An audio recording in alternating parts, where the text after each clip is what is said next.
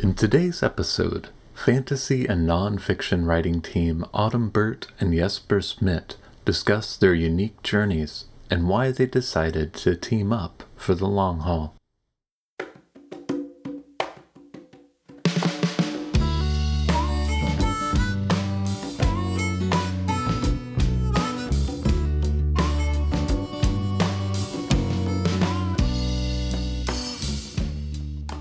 Hello, and welcome to the Fearless Storyteller podcast. I'm your host, Ethan Freckleton.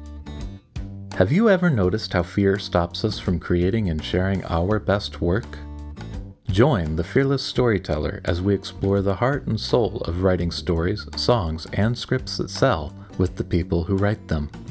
Each guest has their own unique hero's journey and insights into the intersections between limiting beliefs and success. Birt and Jesper Schmidt, welcome to the Fearless Storyteller podcast. Thank you. Thank you. Yeah, my pleasure. And so I get the sense that you're both authors of, maybe some fiction and nonfiction, and that you have a lot of overlap in your interests. And I believe you have a podcast together, but maybe each of you could do a little more justice and let the listeners know about you, what you'd like to share.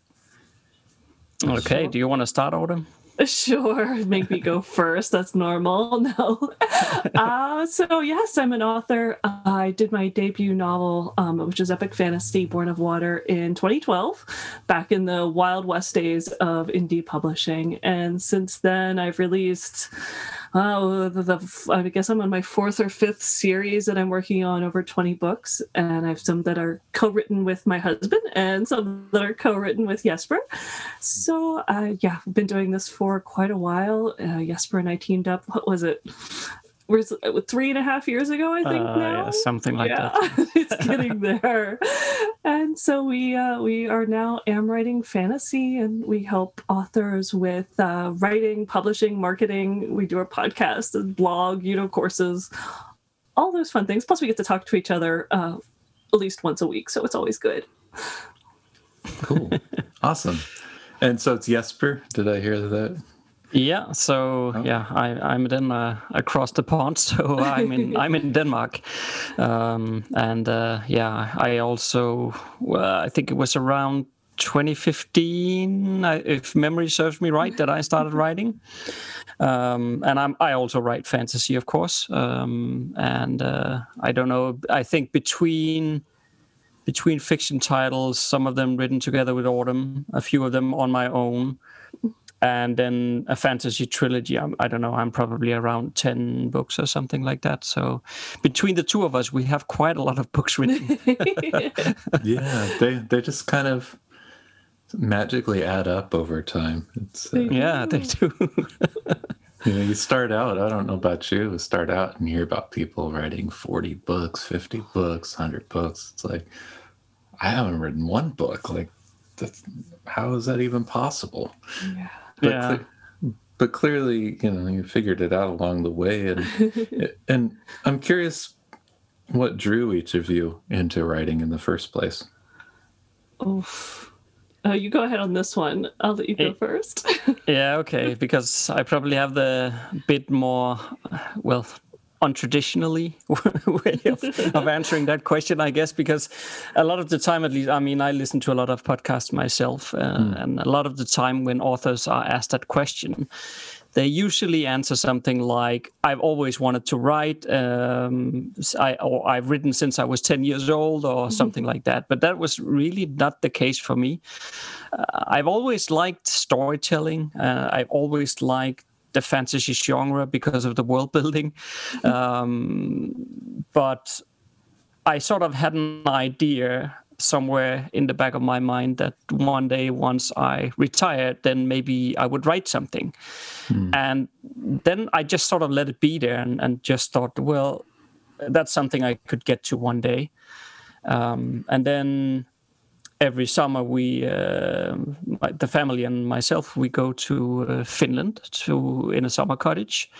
And when you go there, usually you go to the sauna a lot. So, and I was sitting there in the sauna one evening, and then I don't know why I started thinking about it, but I started questioning sort of my own decision making and started asking myself, why is it that I haven't gotten into my head that I should write when I retire? Why couldn't I just start writing? And then, of course, it might take me long because I have a day job and all kinds of other things to do. But why couldn't I just sort of chip away at it and start now? And then the next morning, I got the laptop out and I started writing the most awful stuff that I have ever written. But I started, and I didn't stop since. And for me, I actually always wanted to be an artist, so not an author. And for me, I always wrote. I loved stories and loved reading, and I did write short stories on the side, but I was really focused on drawing and painting. And it really took, I was working on my master's degree, and my husband happened to find, I often, when I got bored in class, I'd flip to the back of my notebook and start writing there, going from back to front, short stories and just ideas and things. And he found one of my notebooks and said, "You wrote this? This is good." And so it was his encouragement that got me taking writing more seriously than artwork. And I just fell in love with, I always like stories or paintings that hold a picture. And then when you realize that what you love telling is, these paintings that say, tell a story. And when you realize that writing tells a story a lot better and is a lot more fun, that I really got hooked and went on the path to taking some adult ed classes on writing, creative writing, and novel publishing, which led to eventually learning how to do indie publishing. Yeah. And so wait a minute. So you were, bored in class, and are you talking about like high school, college? College, master's degree. How? Wait. All right. So you're in college, master's degree. Either paying out of pocket or having student loans or whatever. Yeah. A few tens of thousands. Yes, United States, yay. You were able to write short stories in your notebooks during class. I have the brain of a squirrel, and I need to focus on things. Even I can admit this now because I no longer have the day job that I would be at. Confessions. Confessions. This is True Confessions podcast. Yeah. That I would be at all employee meetings, or I ended up in my job. I was supervising employees. So when they call the supervisors together, and we'd have day-long training sessions, and you're supposed those to kill the soul, don't they? Oh, don't they? They're not so bad if you flip to the back of your notebook and start. This is how my first novel started. Was in a 2-day corporate training. See, they're secretly incredibly inspiring in their own way. Desperately needing escape. So I have to ask, did you graduate? Yes. And it was even my undergraduate was studio art in English, and my master's is ecology and environmental science. So don't even ask how I got a college to take me on with a completely different undergraduate. But yes, that happens. Well, diverse experiences. That's great. And so there must have been something, Jesper, about the vacation in Finland. Was it just having space away from your day-to-day life and routine? I think honestly that is just the case. The sort of de-stressing and stepping away from the day-to-day thing it happens almost every year. So every year before I leave for Finland, we usually go for 3 weeks. Mm-hmm. And every year I tell Autumn, okay, I'm not going to work. I'm not going to do anything. I will reply to your email if you want to ask me something, but otherwise I'm not going to do anything. And more or less every single year I end up sort of in the middle of the vacation, I will email her like a long notes for a plot for a new book or something. Just like, I don't know, it just comes to me every single time, even when I'm not trying. So it's yeah, and that's interesting. It's like that period of rest like creates the conditions for our own yes, I get to pick on him. Yes, I get to pick on him every single summer of, aren't you supposed to be spending time with your family? Stop working on this, but that's okay. So Autumn, you mentioned like the day job is in the rearview mirror. Yes. So how are you able to be creative then if you're not bored at work or school, or like how does this work now? I think it's because, again, that I multitask. I'm not just one thing and not just one interest. So I like to write and edit in the morning. I like to draw in the afternoons. I do mentor and coach a lot of other authors. So you're always dancing around their times or looking up their needs or reading through their books. So it's multitasking, multi-breaks of a day. My husband will ask me, like, how can you be on the computer for like 12 hours a day? I'm like, well, I'm doing different things, though. To me, it's, and you go for a walk and you think about your own stories and things like that. So I am super passionate about what I do. And I also still have some environmental things that I work on and network with. So, and it shows up as a theme in some of my novels. So I think it's just those multifaceted interests, taking a break. Like my favorite current thing to stream is a Curiosity stream. And so I'm jumping from like dark matter to mushroom growing. And it's just, you get so many ideas from so many different places. So it sounds like taking breaks, like even though you're working all the time, you're taking breaks from what you're working on. And maybe that's helping keep everything feel fresh. Yeah. I get to change gears, even if it's all in the same vein. Yeah. And so Jesper, gosh, you got to tell me how to say this correctly, by the way. No, you were so polite, you didn't correct me before I asked and hit record. No, I think in part it's because I'm so used to it. Well, in Danish it is Jesper. Yeah. But most people don't know how to pronounce it, so I've just sort of gotten used to it, so I don't even correct people anymore. But well, I'm going to self-censor myself. Well, so you're Danish, right? And you read a lot of fantasy.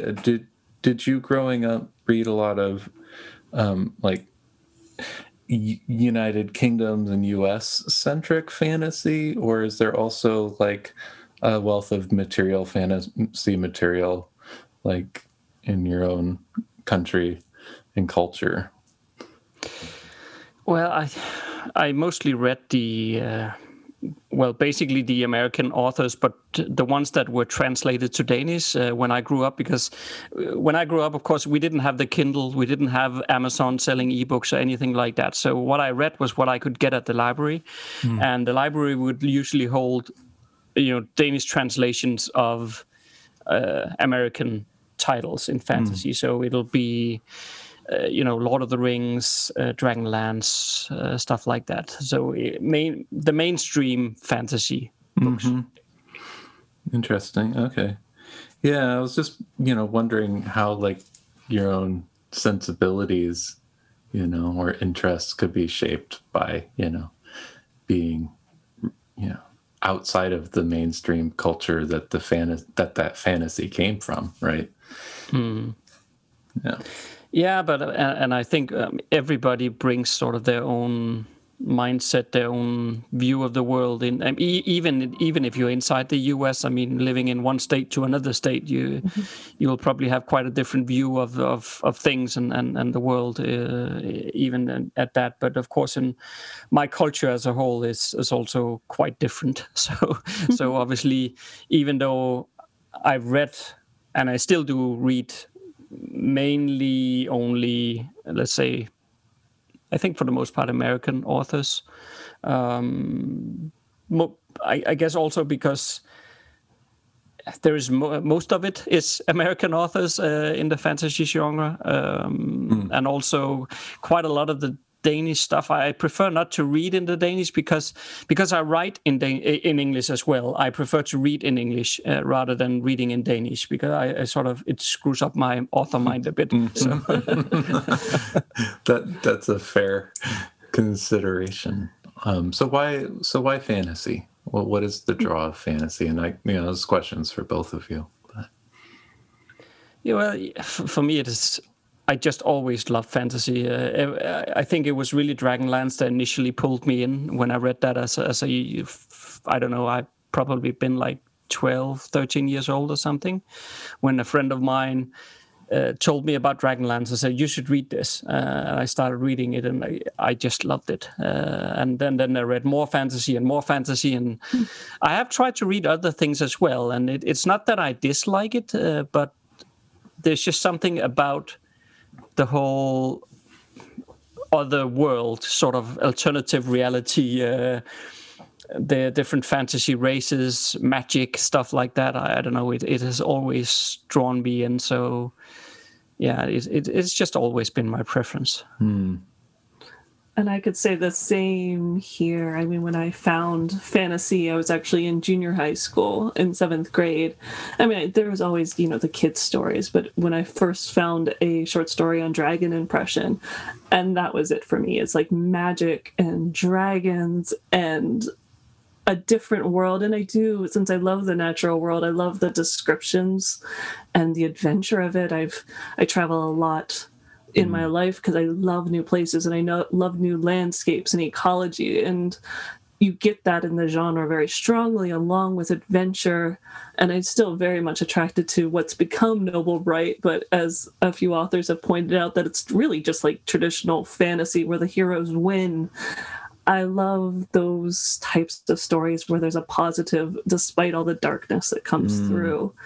And that we can take problems that happen in our world and you can put them into a different place without all the tangles that come with the stuff, all the gunk that comes with our world, and maybe unknot them a little bit. I know my perspective, I grew up in rural Pennsylvania, sort of a Bible Belt area, very traditional. Even my parents, my mother was against women's lib for a long time.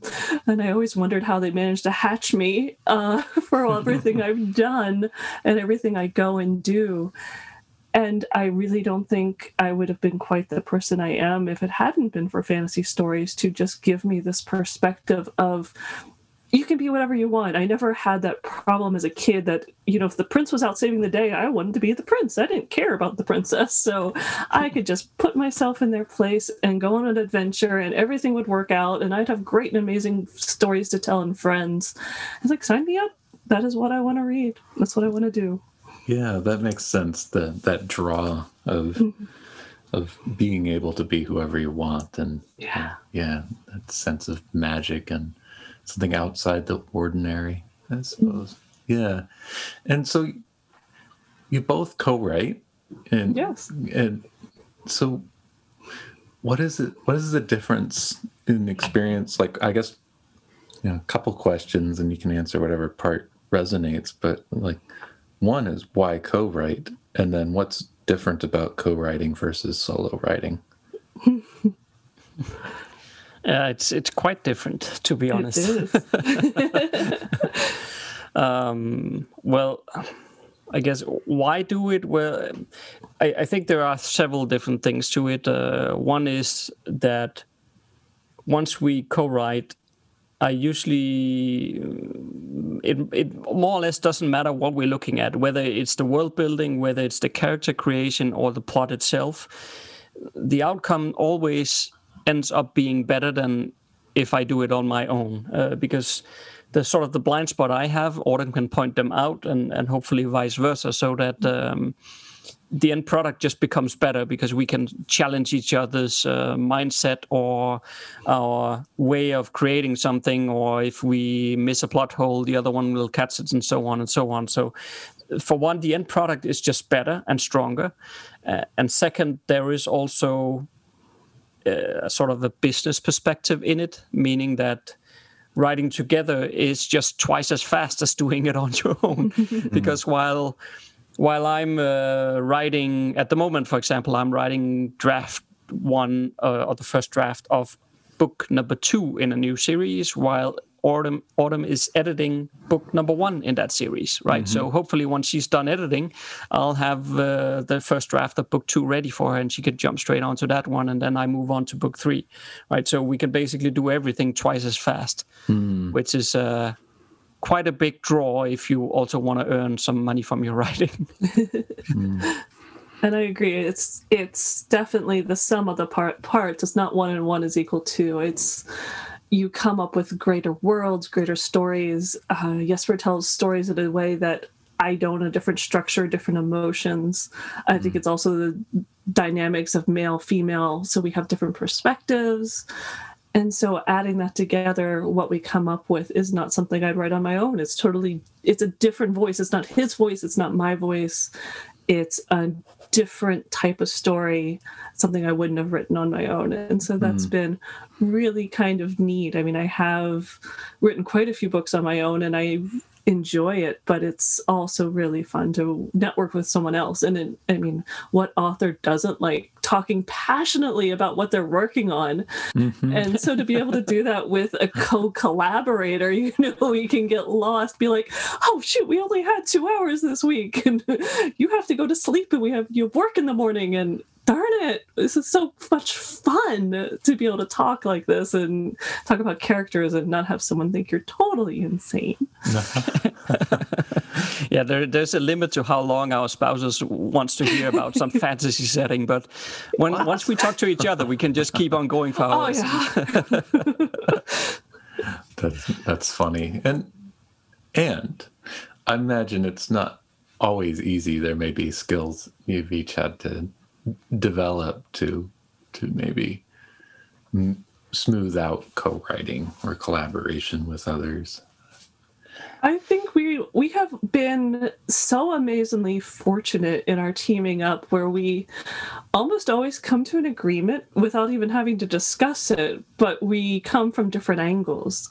And so like Jesper is amazingly good at marketing and spreadsheets, which make me want to run for the hills, where I'm really good at editing and graphic design and even book formatting and websites. So we tend to split the tasks very evenly. And even when it came to working on the books together, we plotted together, we developed the worlds together, we developed the characters together.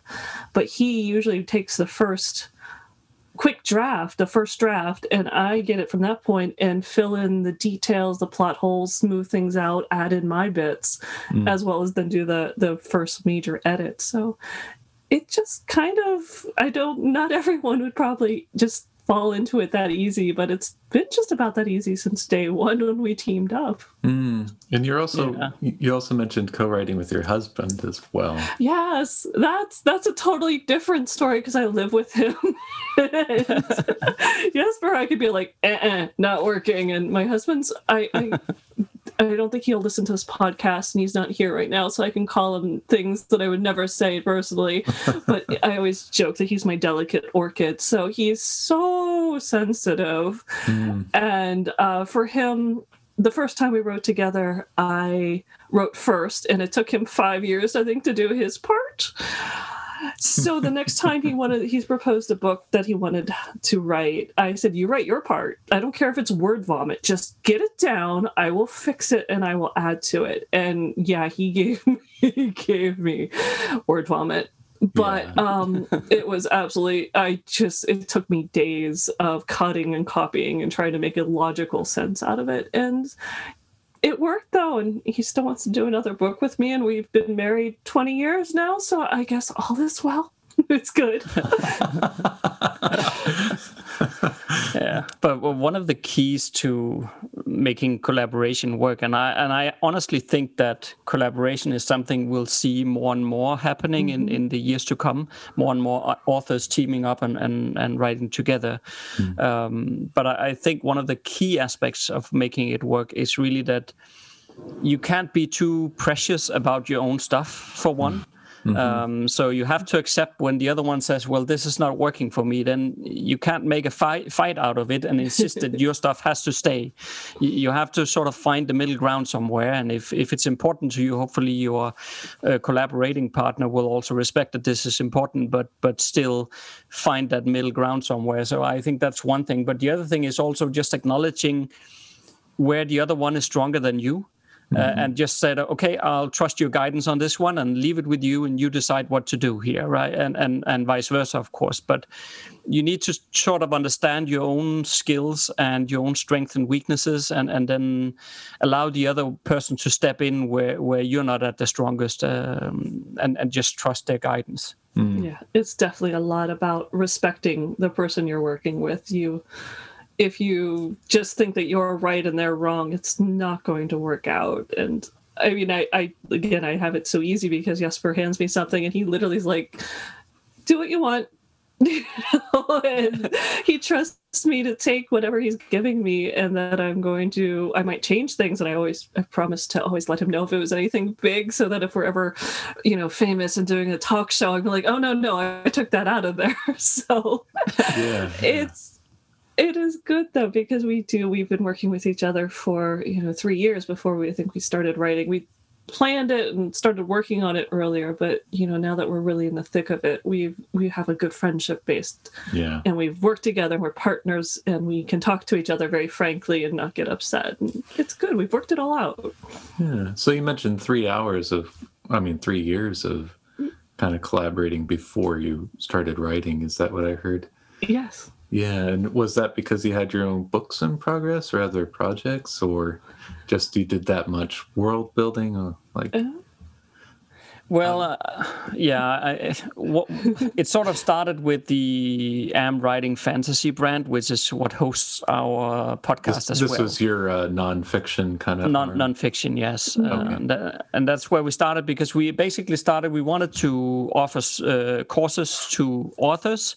So we had some courses that we developed together, and we started. For a while, we tried to run a YouTube channel. That was a bit of a nightmare. We transitioned it into a podcast later on. Yes. But all that nonfiction stuff, we also had a couple of books, for example, some guidebooks on how to plot a novel and so on we wanted to write. And all of that sort of platform building, getting the podcast running, getting this courses completed and made available for sale, and all of that stuff just took a couple of years. And before we knew it, we were like 2.5 years down the line, and I still was looking at getting back into some fiction writing, but I think for an entire year or a bit more, maybe, I didn't do any fiction writing because we just had too many things on our plate. And Autumn was writing her own stuff sort of on the side. And when things started clearing up in the horizon there, and I was looking ahead, I basically started thinking, why it doesn't make much sense to me to start writing my own stuff and Autumn writing her own stuff.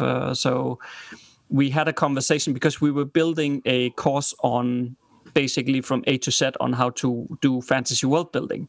And as part of that course, we then decided to build a joint world, basically, so that it would host both our fiction. But then down the line there, I can't remember exactly how it went, but I think at some point I suggested to Autumn, why don't we just write the books together rather than both of us writing our own stories in this joint world, because then as we just talked about, we should be able to do it twice as fast, and hopefully the end product will be better. And then we agreed to do that, and then we started. So that's quite an evolution, and you obviously developed some trust and common perspectives on the genre itself and creating it, sounds like, before you just jumped into writing books together.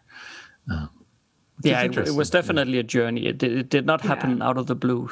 That's not why we even got in touch and started collaborating. We were literally starting with just website, blog, YouTube channel, just sort of like, hey, I'm working with authors, you're doing something similar, do you want to team up? And it's grown into an entire business and podcast and courses, and now nonfiction books, and now fantasy books. So how did you meet or connect, like, in the first place to have that conversation? Was it?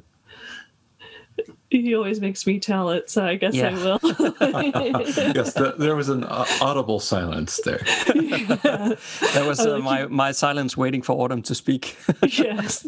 Well, I guess it is my fault, though. He looked me up. He found me first. We were both on Twitter, and I was doing some fantasy map making blog posts, and he had just come out with his fantasy map making book.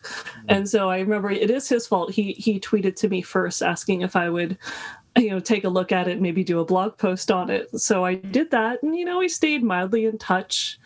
And just recently, I think less than a year after we started talking and had met each other, I actually left my day job through quite a fun day. I actually put in my 2-week notice so that I left on my birthday. Oh, fantastic.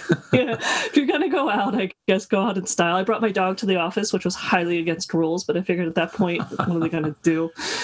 And if you're going to cross a bridge, burn it in dog hair first. I think they'll still give me a good reference, so we'll have to see. I will never know.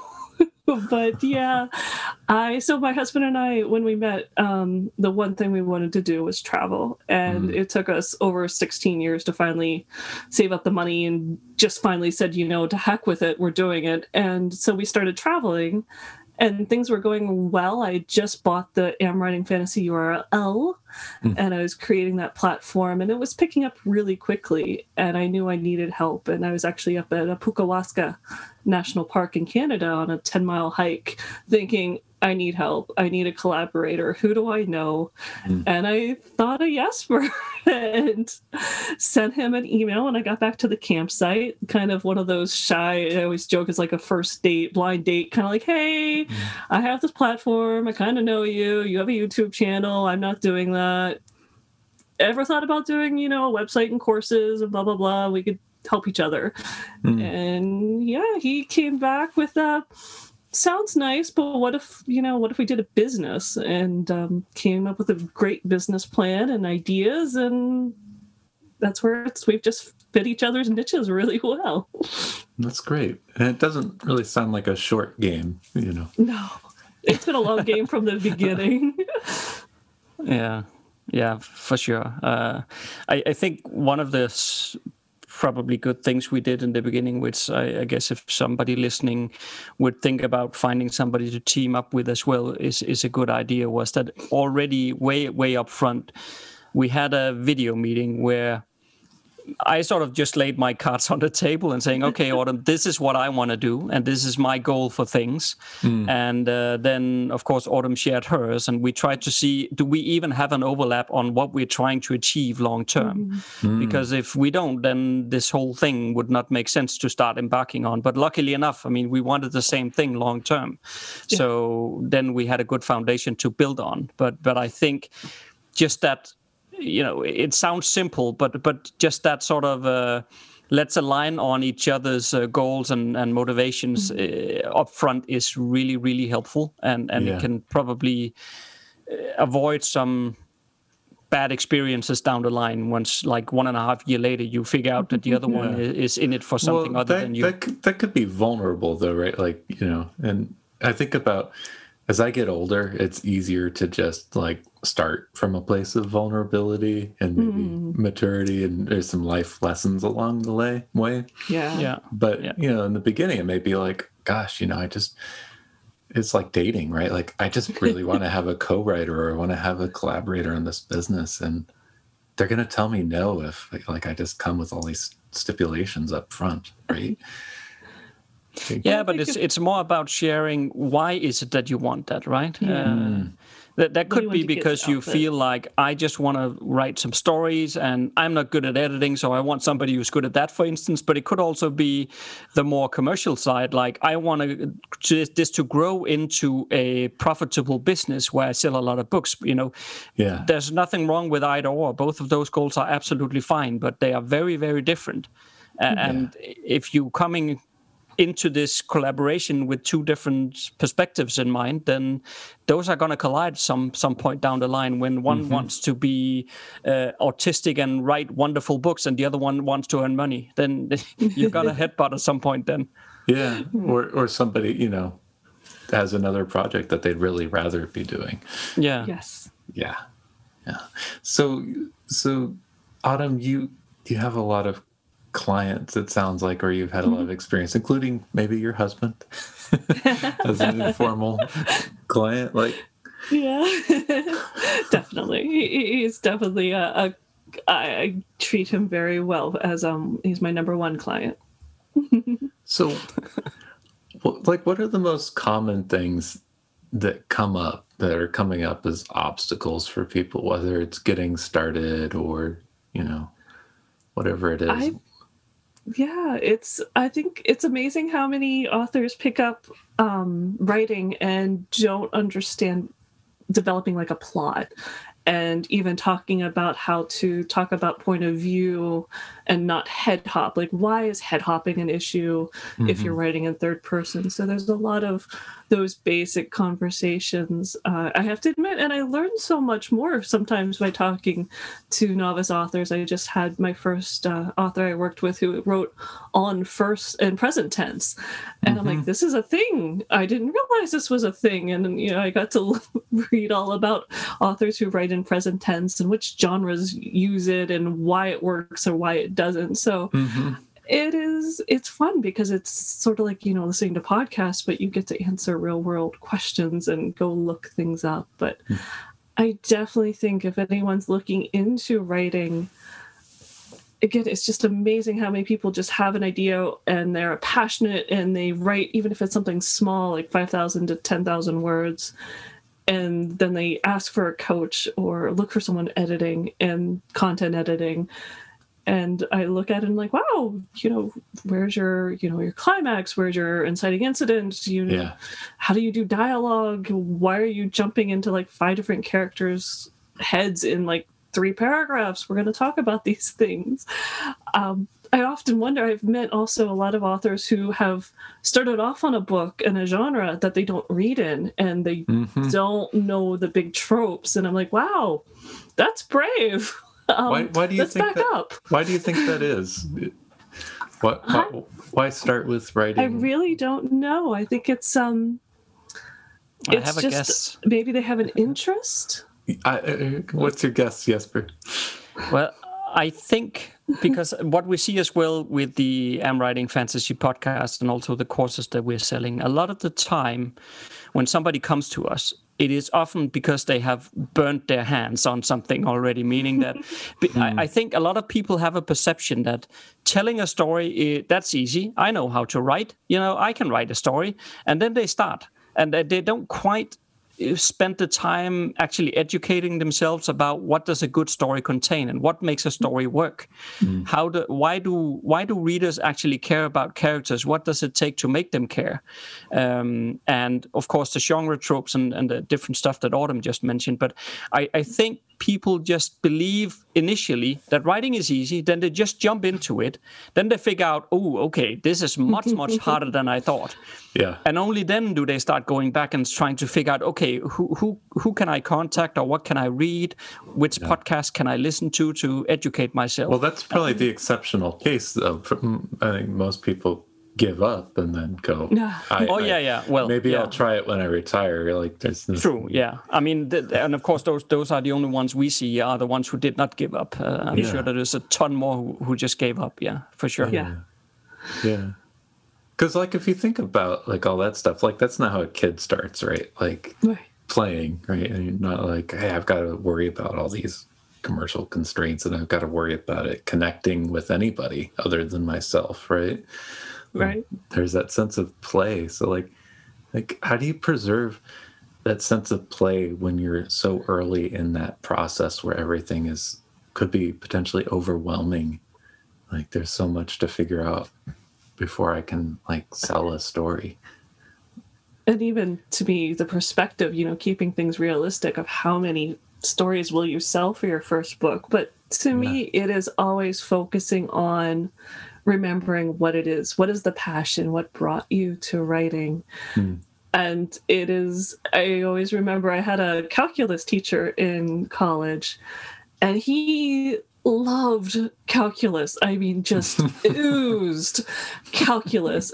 And he would get me so excited, darn him. I actually got an A in calculus. And I have to admit, I like math. Yeah. But I was a studio art major and I got an A in calculus because he loved it. And I think when you work with people who do love it, who remember why you love it. I have such a strong memory of when I uploaded my first book to Amazon and the thrill of that first sale, and even just looking at it on my KDP dashboard, and it's like sitting there all by itself with all this empty space below it going, someday I will fill that, and doing it. Yeah. And yeah, just working with each new author, hearing their excitement makes me excited, which makes them excited. And it's just a positive feedback loop. So even when you sit down and say, hey, this needs work, also saying, you're doing so well. And this is so exciting. And I cannot wait to see this, that chill when it's actually up there on Amazon and you get your first review. And I cannot wait for those things.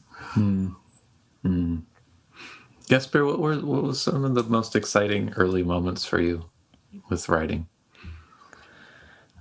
I think I was very, very excited about that first story that didn't ever go anywhere. Because I don't know, I think it's just the whole thing about telling a story that I really like. And I think for me as well, I've had to teach myself, like many others also need to teach themselves or have already taught themselves, is to not get too dazzled and about new great ideas in the middle of something else, because I think unfortunately it happens to all of us, but the art of, or the skill of sticking to it until you reach the end, it's actually more important than most people think. Yeah, structure I suppose makes that easier, but nothing like having a commitment to a co-writer, I imagine. Yeah, that keep helps you honest. Too, yeah. I always feel like I'm behind because the editing is always being still new to it was easier with the nonfiction because it's like, it's not hard to edit nonfiction, but this is much more in depth and adding in layers and other things. And I feel like I'm always so far behind where I want to be in my editing of book one, but I keep going, and Jesper hasn't yelled at me yet, so we're good. What's the draw of editing? I like honing things, I think. I do it. Jesper thinks I'm crazy, which is fair enough. I like doing these multi-level passes where I usually do a quick read through and make a lot of notes of a content edit. And then I go back through and I fix the major things, and then I fix the minor things. And then I do edit with like a software like Pro Writing Aid. And then I'll send it off to the editor. And I just like seeing something go from, my original notes of, oh my gosh, what were you thinking? I'm so harsh to myself in my notes. I never want anyone else to read them. I will pull stuff apart and be like, no, and go fix this and add in these senses, and then to see the final one and be like, yeah, that is pretty darn. I'm impressed with that now. So I do like just seeing that refinement come out. I think it's the same as, since I am a visual artist as well, there's always a moment in a painting where you're thinking, this is crap, it looks like crap, and it's total leap of faith to keep going, saying, I'm going to make something of this. And I think editing is the exact same thing. There's a moment, it's a leap of faith saying, this is going somewhere and it will be fine, and getting it there is wonderful. Yeah, that's probably a good analogy, actually, the painting, because if you're impatient and you just want it all to be there away on the first go, like it just doesn't work that way, right? No, There's a few artists that, you know, if you want to be Bob Ross, he could always whip out a masterpiece on one go. But Right. not all of us are Bob Ross. Yeah. Right. Yes, you ever heard of the Renaissance painter One Go? Oh, no. Me neither. No. So what are you working on now? I'll let you describe our wonderful world of Elysium that we came up with. Yeah, so we built a very comprehensive world on purpose, meaning that we made it very, very big with multiple different realms in it, so that it can host hopefully a multitude of stories if we continue writing in that setting for 20 years or whatever. Then there'll be enough space that we can keep telling stories in that setting. So we are currently working on the first trilogy in that setting.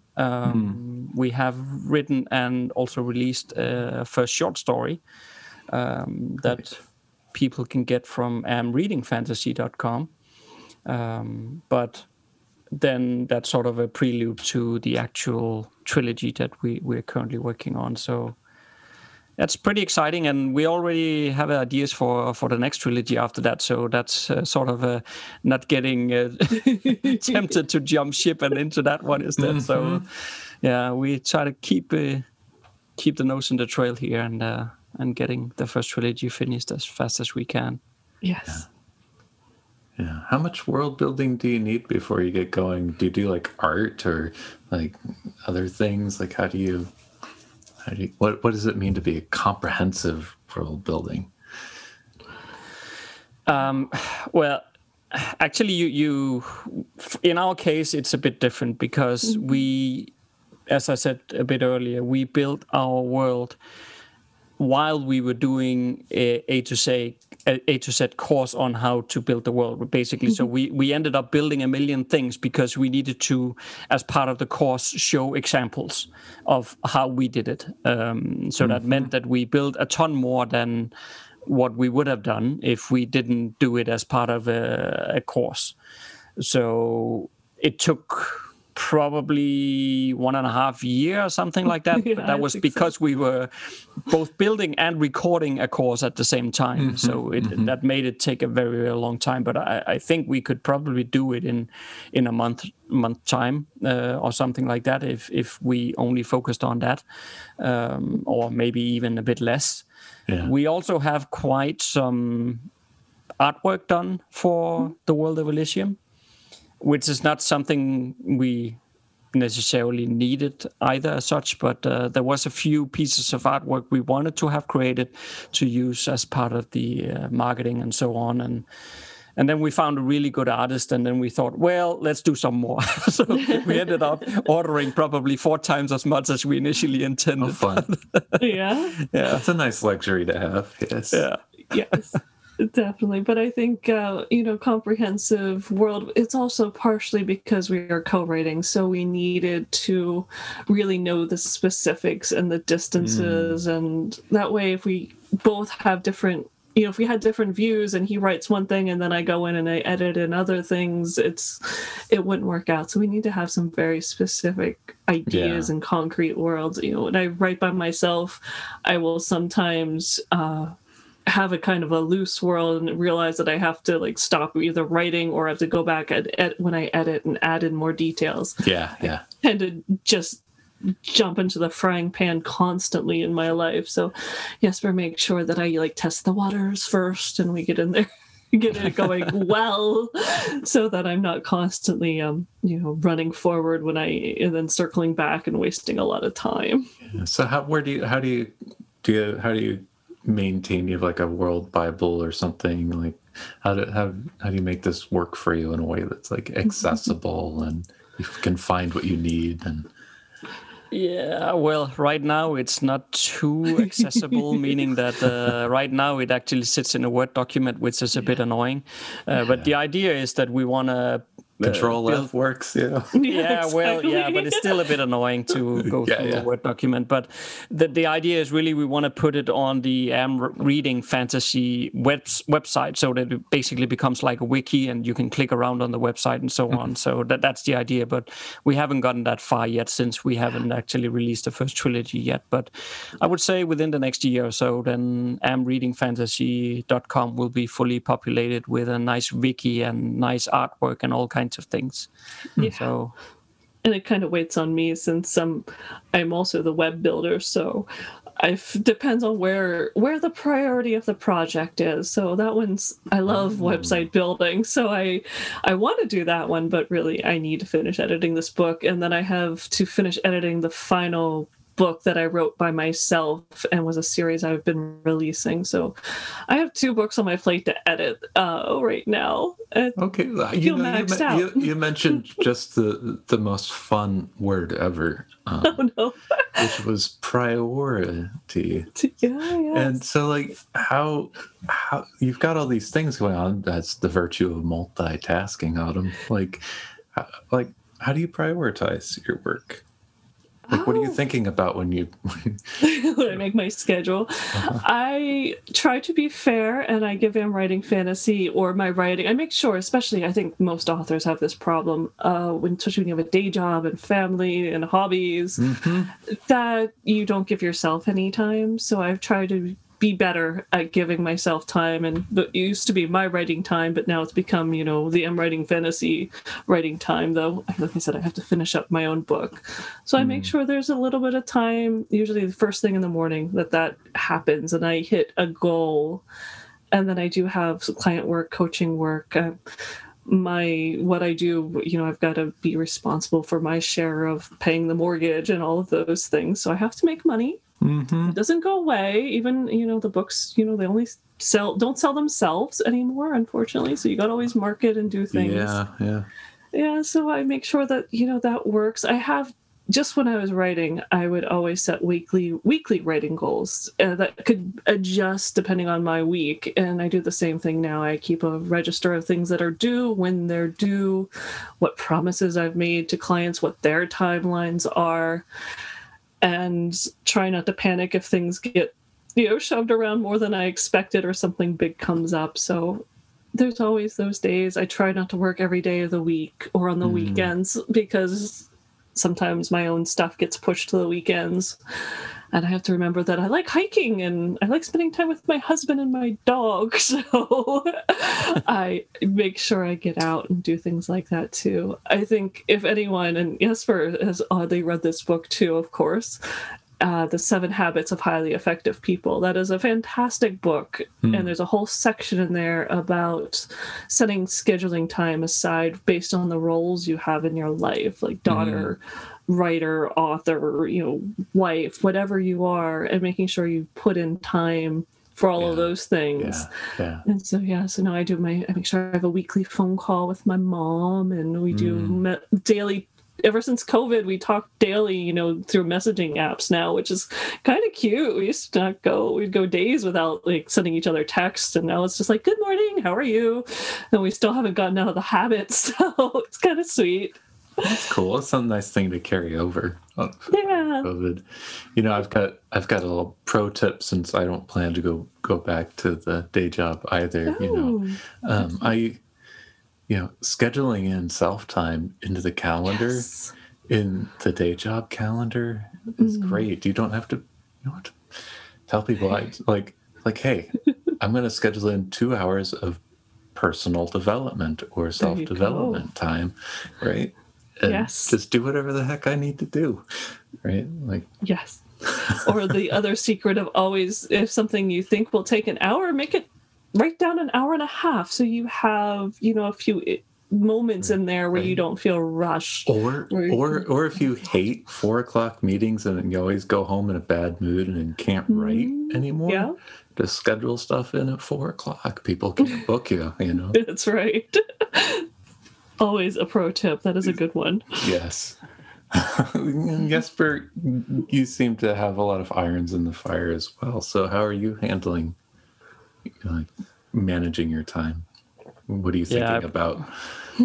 I probably have too many because I'm not very good, to be honest, at scheduling the sort of me time and so on. Very honest, I probably work too much, and I keep going for hours and hours and hours. But at least what I try in terms of prioritizing is that I try to do the most important thing first in the morning, and that's the writing part. So I always try to get in my writing first thing when I start the morning, because then the rest of the day I sort of have a clean conscience with myself, because I know I got the important stuff done. And also, at least for me, and I think it works like that for a lot of people, I have figured out as well that later in the day, when I don't have as much energy and I'm a bit tired, the sort of the business things, the marketing or advertising stuff, I can do that even with an eye closed. That's not a problem at all. But the writing, the creative stuff, I really have to be fresh in my mind in order to do that. So that's how it works for me. Yeah, but I work too much, to be honest. So yeah. Well, what does that mean, I suppose, is the question. You don't have to answer that, but what does it mean to work too much? Like, I assume there's a trade-off where, perhaps a thought of an unmet need there. Yeah, I don't know. I probably work like, 12 hours a day, probably. You sound like an American, Jesper. Yeah, and it's not common in my part of the world either. I mean, it's all that fantasy you read growing up. Yeah, it is. Yeah, and then I also referee soccer. So in the weekend, I'm often out refereeing as well, which is of course a bit of me time in a sense, but it's also work at the same time. So so it happens sometimes. Like Sunday afternoon, I'm just like, I'm not leaving this couch. Mm-hmm. A little rest is good. Yes. Yeah. Okay. And so where can listeners find you? Is a good question. That's always easy. The best way to find us is just go to Am Writing Fantasy, or if you do want to check out our fiction, go to Am Reading Fantasy. You have am writing and am reading. Look at that. Yeah. Clever that way. We're pretty crafty like that. Wow. But since this is a podcast, then of course the easiest thing is just to search for Am Writing Fantasy in your podcast app, and then you'll find us. Yes. That's true. Yes. So you have links to everything from, it looks like, from amwritingfantasy.com, including to your personal sites and everything. Yes. Yeah, you can find everything there, yes. Great. That's always helpful. Yeah. We tried to think that through, but you never know. Yeah. Well, hey, since fantasy and you're reading and writing, like, maybe a good final question for both of you is, what's like, is there some favorite thing you've read or watched in the last year that you're really excited to share about? I can share. I've just watched. I just finished up actually watching American Gods on Amazon Prime, and I really, really like that series. I must admit. The only sad thing was that I figured out that it looks like there should have been more, and they sort of stopped the series because it doesn't really conclude at the end of the last season as such. Did you read the book? No, I haven't. But I've started thinking that I should read the book now, because I really liked that series. It was very well done. And I've watched recently the Yin Yang Masters. There's two movies, both produced. One of them China. is really bad. Yeah, one of them. I saw that it appeared to be two different movies with the same title, and like potentially meta, like it's actually yin and yang. Yes. Yeah. Okay. There's one that's like the Eternal something. That's the bad one. The one that's just Yin Yang Masters is incredibly well done for the CGI and for the plotting. That there's the climax, which I will not do any spoilers, but the climax where the hero he's in a spot that I'm like, darn, I don't see the way out. And the way it resolves itself, I'm like, That's perfect. It makes sense. I never saw that coming. And that's exactly what you want as an author. So if anyone wants some legitimate surprise. A legitimate surprise by someone who's written over 20 books and who coaches other authors, I was like, I never saw that one. That was brilliant. Oh, was it a first act solution if you go back and deconstruct it, or a different form, because the writing forms can be different in different parts of the world? Yeah, I would see. I don't usually use the act structure. I use the 7 steps of story structure. So I will say that it's one of those ones when it happens, you realize there's been foreshadowing for it the whole time that you never saw. It was just, it made perfect logical sense, but you never realized it was going to work out that way. Fantastic. Well, Autumn, Jesper, it's been a pleasure having you on the show. Yeah, it's been a pleasure being here. Thank you. Yes, thank you, Ethan. I hope you've enjoyed today's episode of The Fearless Storyteller. As a reminder, any and all links can be found in the show notes. And if you're enjoying this podcast, will you please consider leaving a review? By doing so, you'll be helping new listeners discover the Fearless Storyteller podcast.